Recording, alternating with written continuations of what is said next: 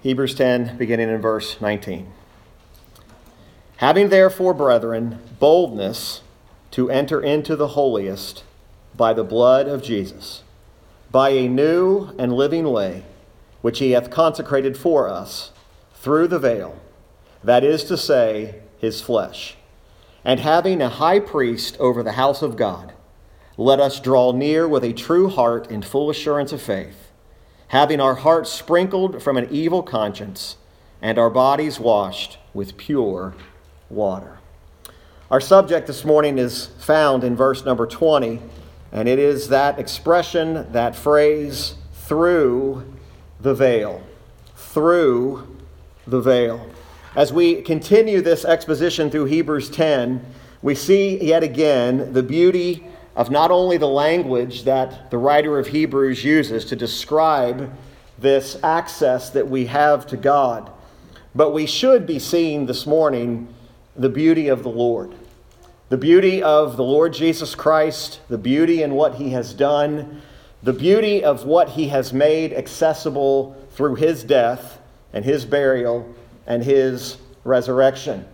This connecting thought in verses 19 through 22 really is that expression, through the veil. The emphasis there is that these things that we read, this boldness that he tells us about in verse number 19, this new and living way we're told about in verse 20, and having this high priest and drawing near with a true heart and full assurance, all is the result of through the veil. There is a natural outline in this text this morning. There is a natural outline that is centered on the phrase, let us. If you'll notice with me, this expression of let us is found here in verse 22. We'll see it in verse 23, and we'll see it in verse 24. They're really because of what has been accomplished through Jesus Christ. We see verse 22 tells us, let us draw near with a true heart in full assurance of faith. Verse 23 shows us, let us hold fast the profession of our faith without wavering. And then verse 24, let us consider one another to provoke unto love and to good works. The word us there is very specific. Much like we saw this morning in our study of Psalm 133, this is a reference to the brethren. This is a reference, the us is referring to those who have access to God. This access has been granted to God through the veil. This veil that we've spoken of over the last few weeks, the veil that was in the Old Testament tabernacle and also in the temple, that veil that was separated the holiest from the Holy of Holies, and that upon the death of Jesus Christ and his accomplishment on the cross, that veil was torn in two from top to bottom. And so the picture here is that the let us is referencing those who have access to God. Now, it might seem unfair this morning. It might even seem a little bit harsh. But when we talk about access to God, it is only those who are in Jesus Christ that truly have access to God today. Now, I know it's tempting to say, well, doesn't everybody have access to God? It is true that God would hear every single word that was uttered up, every thought that was thought regarding him and regarding what they thought about him. But to have access to a God who hears and answers and responds, it must be those who clearly know who Jesus Christ is, who have in fact come through the veil. The veil is the closest picture, the nearest conceivable access or idea that we can use to demonstrate what it means to have access to God. Remember that innermost part of the tabernacle, which the high priest could only enter into one time per year. In order to get to that Holy of Holies, he would have had to pass through the outer court. He would have had to pass through the court of the priest. And then he would have arrived at this beautiful veil, that veil that was shielding and covering what was behind it, which was the Ark of the Covenant. And also the most beautiful spot on that ark was the mercy seat in which the blood was applied. That beautiful access through the veil. At the death of Christ, that veil, that beautiful garment, whatever it looked like, that hanging, it was torn from top to bottom. There is now nothing, absolutely nothing, that keeps us away from the mercy seat of God. That access has been granted. The us have access to God because of what Jesus Christ has done. Access is now not just for the high priest once per year. Access is not just after going through all of the preliminary things to get there. Now the access is in fact through that veil. We see there all the way back in verse 19, this concluding statement or this result of what's getting ready to be said here. Having therefore, brethren, boldness to enter. That high priest would have never entered with boldness. He would have only entered in a situation of being sure that he had done everything correctly before he even attempted to pull back that veil and step into that Holy of Holies. Because if he missed on one aspect of the preparation to go beyond that veil, that priest would have been struck dead immediately. Everything had to be in order. Everything had to be right. And yet, through Jesus Christ, he has fulfilled and done perfectly all the requirements that now the brothers and sisters in Christ can say, brethren, we have boldness to enter into the holiest. Of course, he's showing us this illustration by what that holiest place was in the tabernacle. But where is the holiest place right now? It is standing before the throne of God in heaven right now. You and I, as brethren and believers in Christ, have access to God right now. And he says we have boldness to enter in. We have not only boldness, but we enter in by the blood of Jesus. We have boldness and we have freedom, we have liberty to enter into the holiest only by the blood of Jesus Christ. Where the high priest could only go in once per year, you can go at all times. Folks, I don't know if you've ever allowed your mind to meditate on this truth. You have access to God as believers in Christ at all times. We don't even have access to each other at all times. But you have access to God at all times by the blood of Jesus Christ. Not by the blood of bulls and goats and of lambs, but by the blood of Jesus Christ. And because of his shed blood, because of his blood that was spilt, we now have access to the holiest place of all. The veil, it's important to understand that the veil was torn, not rolled up. It's important to understand that the veil was not set aside for a while to someday be returned. There is some false doctrine circulating that would suggest that there's a veil going to be replaced. That access that has been freely given is suddenly going to be barred again. That's going to be dependent upon man being able to move that veil themselves. You and I cannot move that veil. We can't tear that veil. That veil was torn once, just like our Savior's body was torn and beaten and crucified once. But he's not going to be crucified again. To try to put another veil up to bar access would be to crucify Jesus Christ all over again. When that veil was torn, that was a once for all. That veil that separated those two places. Since Jesus Christ died, there is now no separation between the believer and God.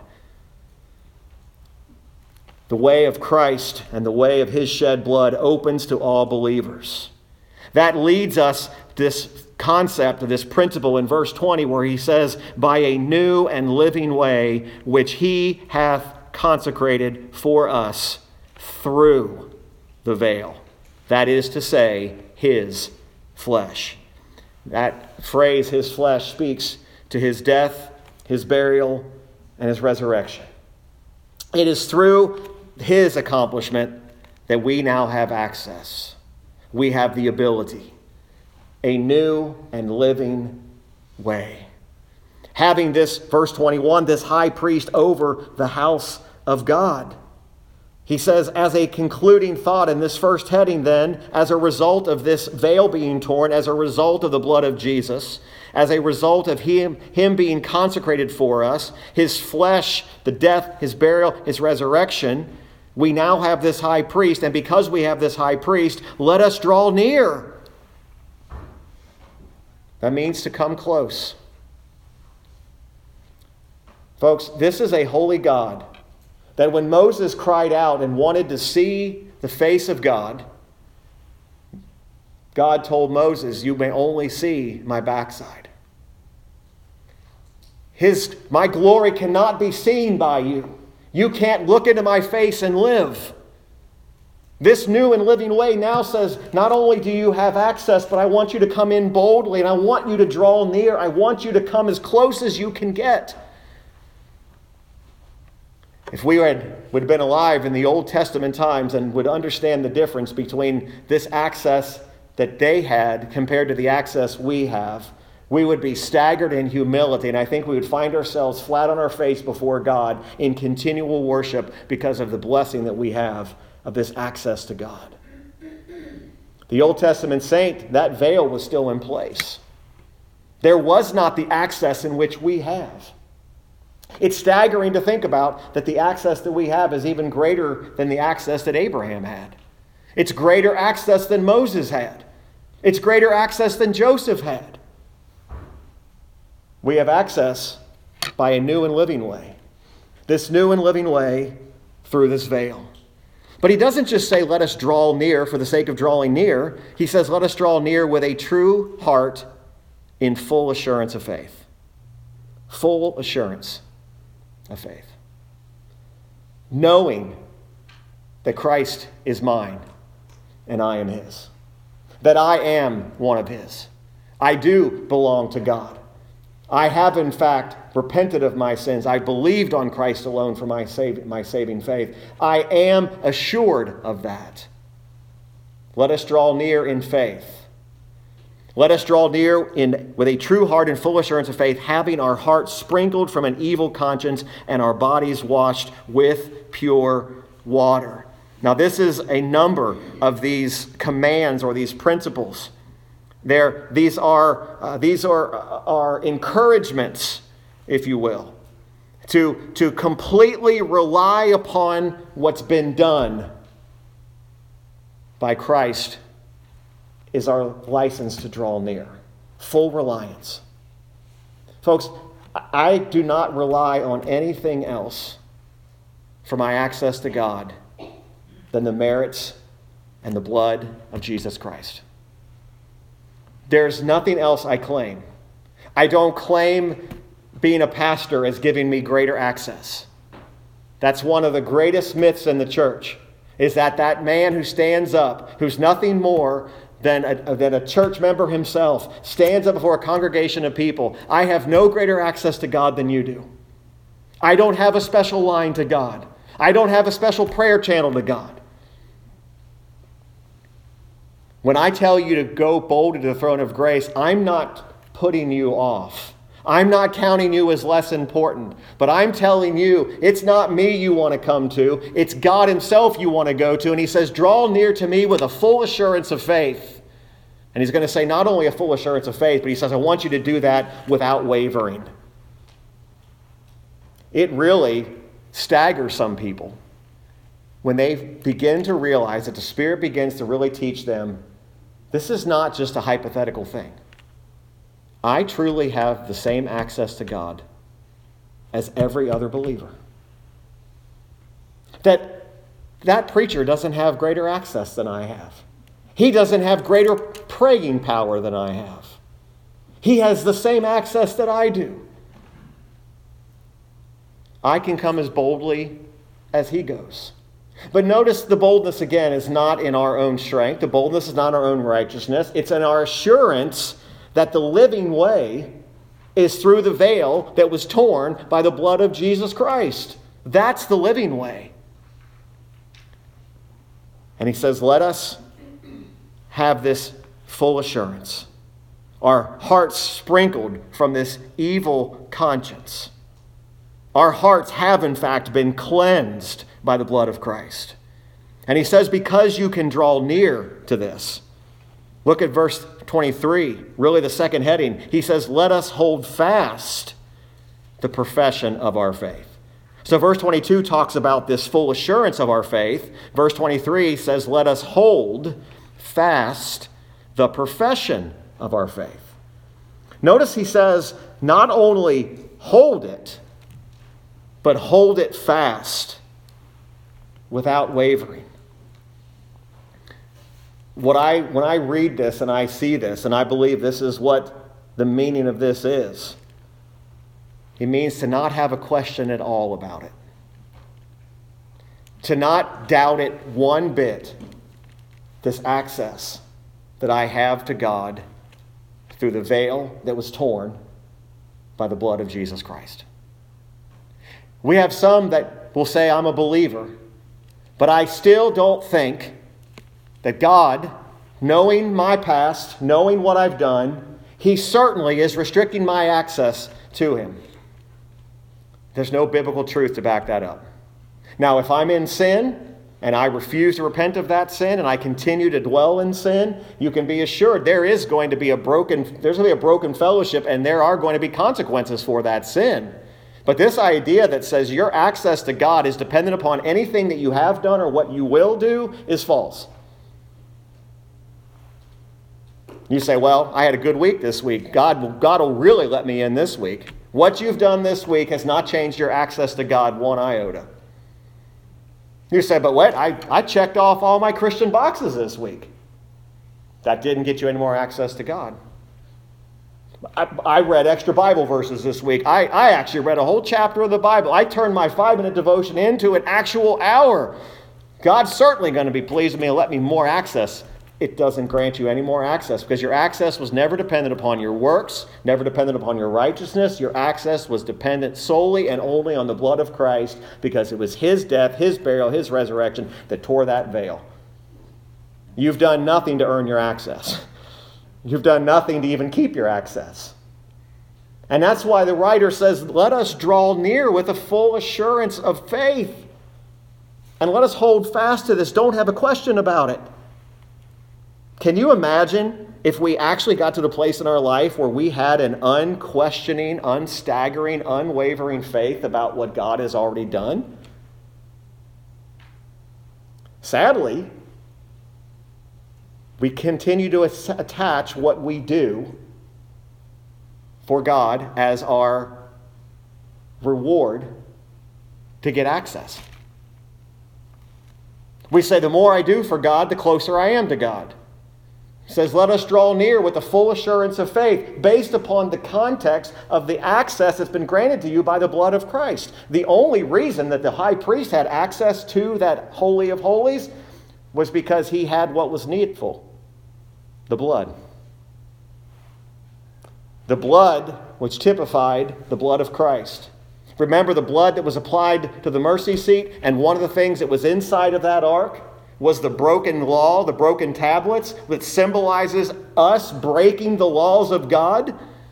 And yet the blood of Christ, the mercy seat, the blood applied, covers that broken law. Sadly, there are some who are caught in this trap of works are getting me better access. To hold fast the profession of our faith seems to be enough, but the writer says, hold fast the profession of our faith without wavering, which means it's even better still to hold fast to it without wavering. I can hold tightly to something and wonder whether I'm going to lose my grip on that. I can hold as tight as I can, and I can say, I'm going to hold it. He says, I want you to hold this and never waver in the confidence that you have this access before you. You're not going to lose it.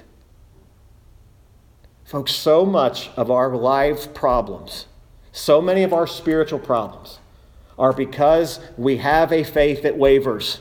We have a faith that is staggered. We have a faith that when something happens, it seems to disrupt our lives, and it turns us to a place where we start to question everything. But the reality is our access, this nearness to God, this was never, ever about us. It was about what He's done. It truly is He holding on to us. He's telling us to hold fast in our confidence, not in your strength, not in your works. He doesn't say, you'll notice, hold fast in your own strength. He says, hold fast the profession of our faith without wavering. But then look at the next verse, or the end of that verse. For He is faithful that promised. The reason I hold fast, and I'm told to hold fast, is not because of my strength, but because God is faithful. Do you know how many times you as a believer, or even before you were a believer, have heard the phrase, God is faithful? How many times have you heard it? Thousands. How many times do you actually truly believe it? This is the test right here. Somebody will say, well, I am confident God will put food on my table today. I'm confident. God's faithful. Then why do we waver when we question whether God will continue to give us full assurance and access to the throne of God? It's the same faithfulness. God is faithful for all that He promised. That means there's not a single promise that God made that He will ever be unfaithful to. There's not a single person who has lived or ever will live that God will be unfaithful to. God is incapable of being unfaithful. You and I are more likely to be unfaithful to Him. Not more likely, we will be unfaithful to Him. You've been unfaithful to God this last week in something in your life, and yet He has remained steadfast, sure, and faithful. And He says, you have not done anything that's going to affect my promises. Sometimes we use access to God as some kind of a punishment. Oh, if you did that, God is surely barring you now. You no longer have access. Then you're suggesting that the veil was put back up. You're suggesting that the veil is now hanging again. There is nothing that you can do. God is faithful. If God were unfaithful, if He could be unfaithful, then you should naturally be an unbelieving person. In other words, if you could show me one time, ever, one time, that God has been unfaithful, then I could stand here today and say, you know what, then you have reason to walk out of here today and don't believe God. But here's the thing. You can't point one time in human history, not one time, that God has ever been unfaithful. Not one time God has not done what He promised. There's not a time that has happened. There's not a time that will happen. There's not a time in the future where God is just going to say, I am fed up with the human race. I've decided that all that faithfulness stuff, I changed my mind. I've had it with them. That's what happens when we become unfaithful. We just simply say, I've had it. I don't want to be faithful anymore. Remember we talked in our study this morning, our flesh, our humanity will sometimes make us believe that God's been unfaithful. Or we'll even go one step further. God's been unfair to me. There's never been a time God's been unfair to you either.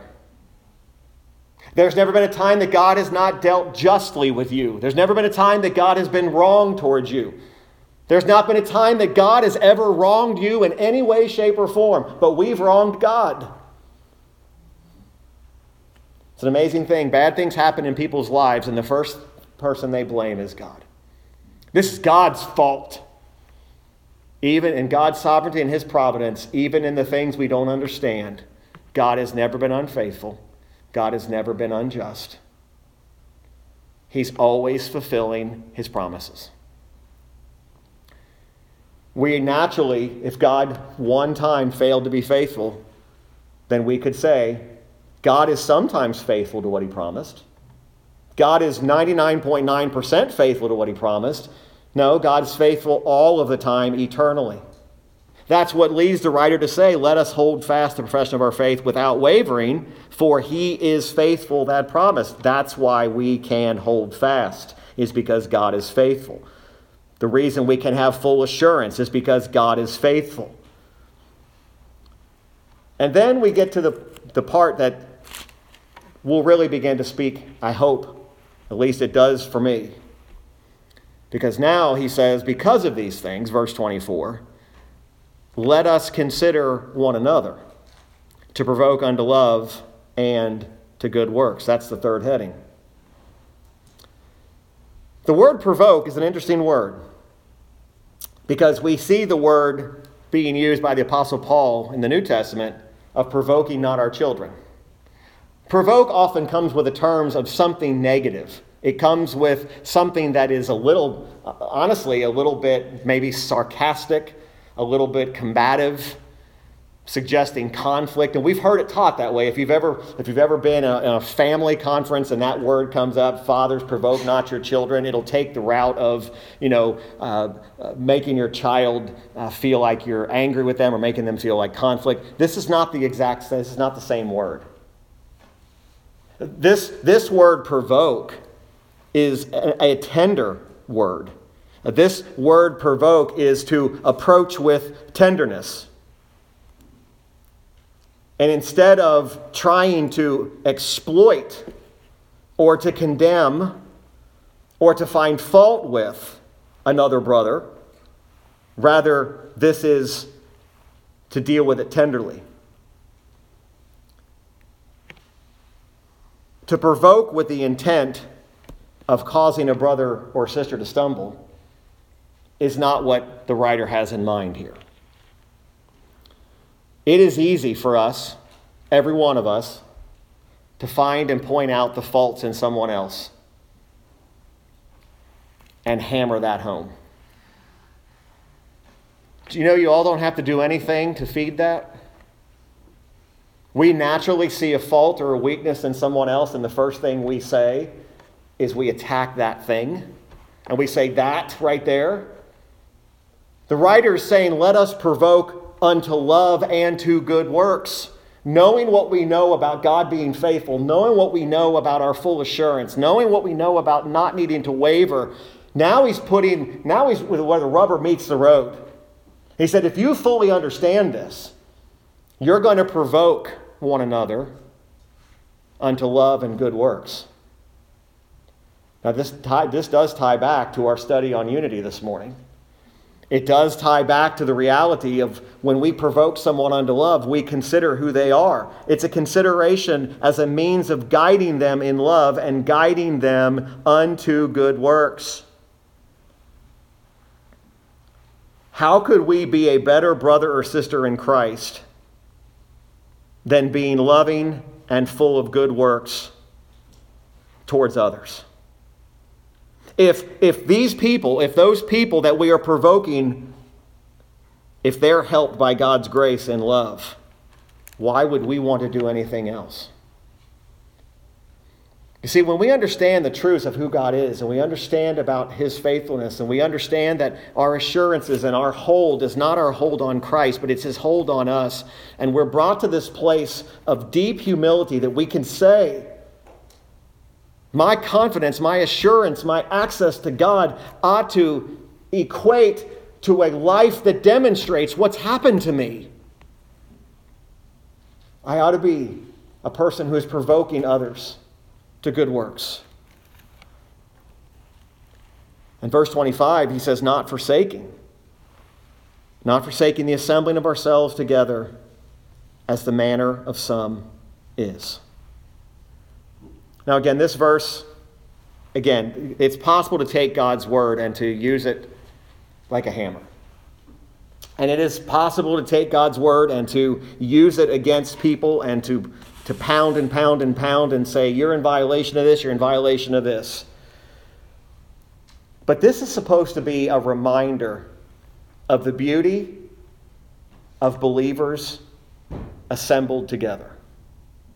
This goes right back to the unity we talked about this morning at 10 o'clock. One heart, one mind, one unified, same voice, same mind, same judgment.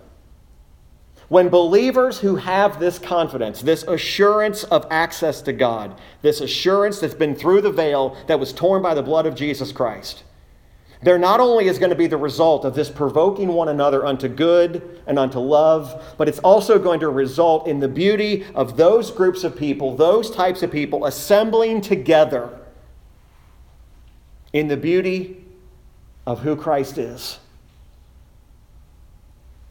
Now, sadly, and again, this is not intended, so please hear me. This is not intended to point anybody out in this congregation at all. But I'm going to tell you one thing the last 2 years has done, and you can argue with me if you want, and I might be stepping outside here for just a minute. For some, it has lessened the importance of the gathering of the local church together. And they are forsaking and giving themselves over to a false sense of what the local body of believers was supposed to be. Church is not at home streaming a sermon. Our streaming is not so that you can have the sermon in place of the gathering. The beauty of this cannot be replicated on a screen. You cannot say it's the same. I remember standing at this very pulpit the very first Sunday and Wednesday that we could not gather. And I'm going to tell you, I've had a lot of sad times in ministry. That was the worst. The worst. It was myself and those three sitting in this building. And it's not because they're not important. They're the most important people in my life, and they know that. But to look out on this congregation, on these seats, see nobody there, but look here and see people on there, it wasn't the same. It never was the same. It couldn't be replicated. The beauty of believers being together and assembled together who have the same confidence in God, that God is faithful. Do you realize there are times that in our fellowship that what we need from each other is for another brother and sister just to talk to you and remind you that God is faithful? You think that little fellowship time we have in between services is just to kill time to get to the next? It's intentional. It's intentional for us to encourage and edify each other because we need that. I couldn't believe the day we said, we're going to reassemble. We're coming back to this place together. And I couldn't wait to get here because it wasn't the same prior to that. There were times this preacher needed some of you to come up and say to preacher, hey, God's faithful. Can you believe it? A pastor of a church actually might have the same feelings that you have and maybe sitting one time and saying, you know what? I'm really struggling with the faithfulness of God. Every pastor who truly understands his calling and understands who he is in God has that struggle, I assure you. They're not made of steel, and they have the same struggles. How can God be in 2 years of this? How could God be in this forsaking the assembling of the others? But you know what every pastor thought would happen the minute we reopened those doors? They thought people would flood right back in. But guess what happened? A lot of churches, they didn't reopen. Nobody came back. They said, I get church streaming. I don't need to go. Actually, you probably do. You need it. I need it. If it wasn't important, we wouldn't be told to assemble together. This assembly of ourselves. I said this morning. There is no greater beauty than the assembly of a local church. There isn't. Whether that's 5 people meeting together somewhere or it's 500 people. Don't buy the lie that a church of 500 is more blessed than a church of 5. The blessing of God's people assembling together and assembling freely, in full confidence, full assurance, with faith that's not wavering, knowing that God is faithful. I read, again, I'm just putting this out there. I read not long before Spurgeon passed away, and we have a hard time relating to this. One of his great concerns was that when his sermons started being printed, and there was good intention behind it, of printing his sermons. If you know this, he's the most printed preacher of all time. There's more sermons and writings of Spurgeon been produced than any other preacher of all time. And one of his concerns was, he had a concern about the printing press at that time. And printing press, do they still print things? I get my books digitally. He was concerned about the printing press taking the place of the assembly of the church. Because he said, you know what people will start doing? They'll start reading my books and they'll start reading sermons instead. And they'll say, that's sufficient. I love to read Spurgeon sermons, but it's not this. It's not even close. Because there's something that it does not happen when you just read it in a book, see it on a screen. It's the assembly that's the beauty. He was concerned about those staying home to read a sermon because they said it's better than going to hear one. It's a bad example for us to simply say, I'm going to absent myself from the assembly of a fellowship because it's convenient. He also told another story, which this one staggered me this morning. I guess he said this during a sermon.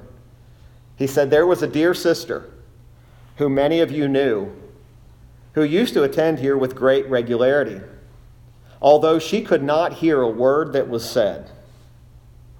But she said, and she was deaf, couldn't hear. But she said it did her good to join in the hymns and to know that she was worshiping God with the rest of his people.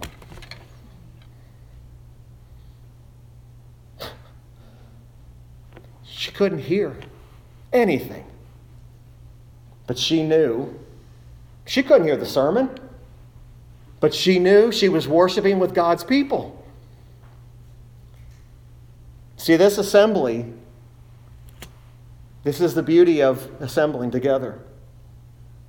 Not forsaking the assembling of ourselves together, as the manner of some is, but exhorting one another, and so much the more as you see the day approaching. Again, none of this would be true and none of this would be valuable had we not had all of the previous context of boldness, of access, of a new and living way through the veil, drawing near with a true heart and full assurance, holding fast the profession of our faith, considering one another. All of these things working together, he says, and exhorting one another.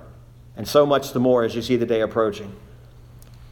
It has never nor will ever be the single ministry of whoever the leadership of a church is to exhort people to assemble together. One of my, over the years, not so much now I guess, but one of the most common requests were of me, would you call so-and-so and invite them and exhort them to come to church? And I would say, I can do that, but why me? Well, you're the pastor and all. Is that the requirement? No. It says exhorting one another.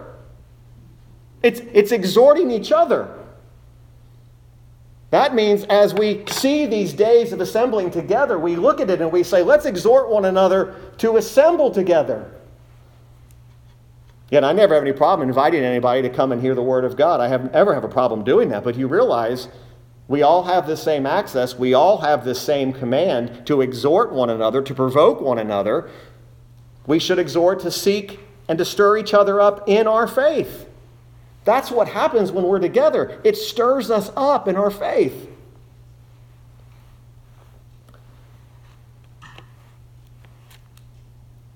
The Lord teaches here, and throughout Scripture, we can say it probably by heart.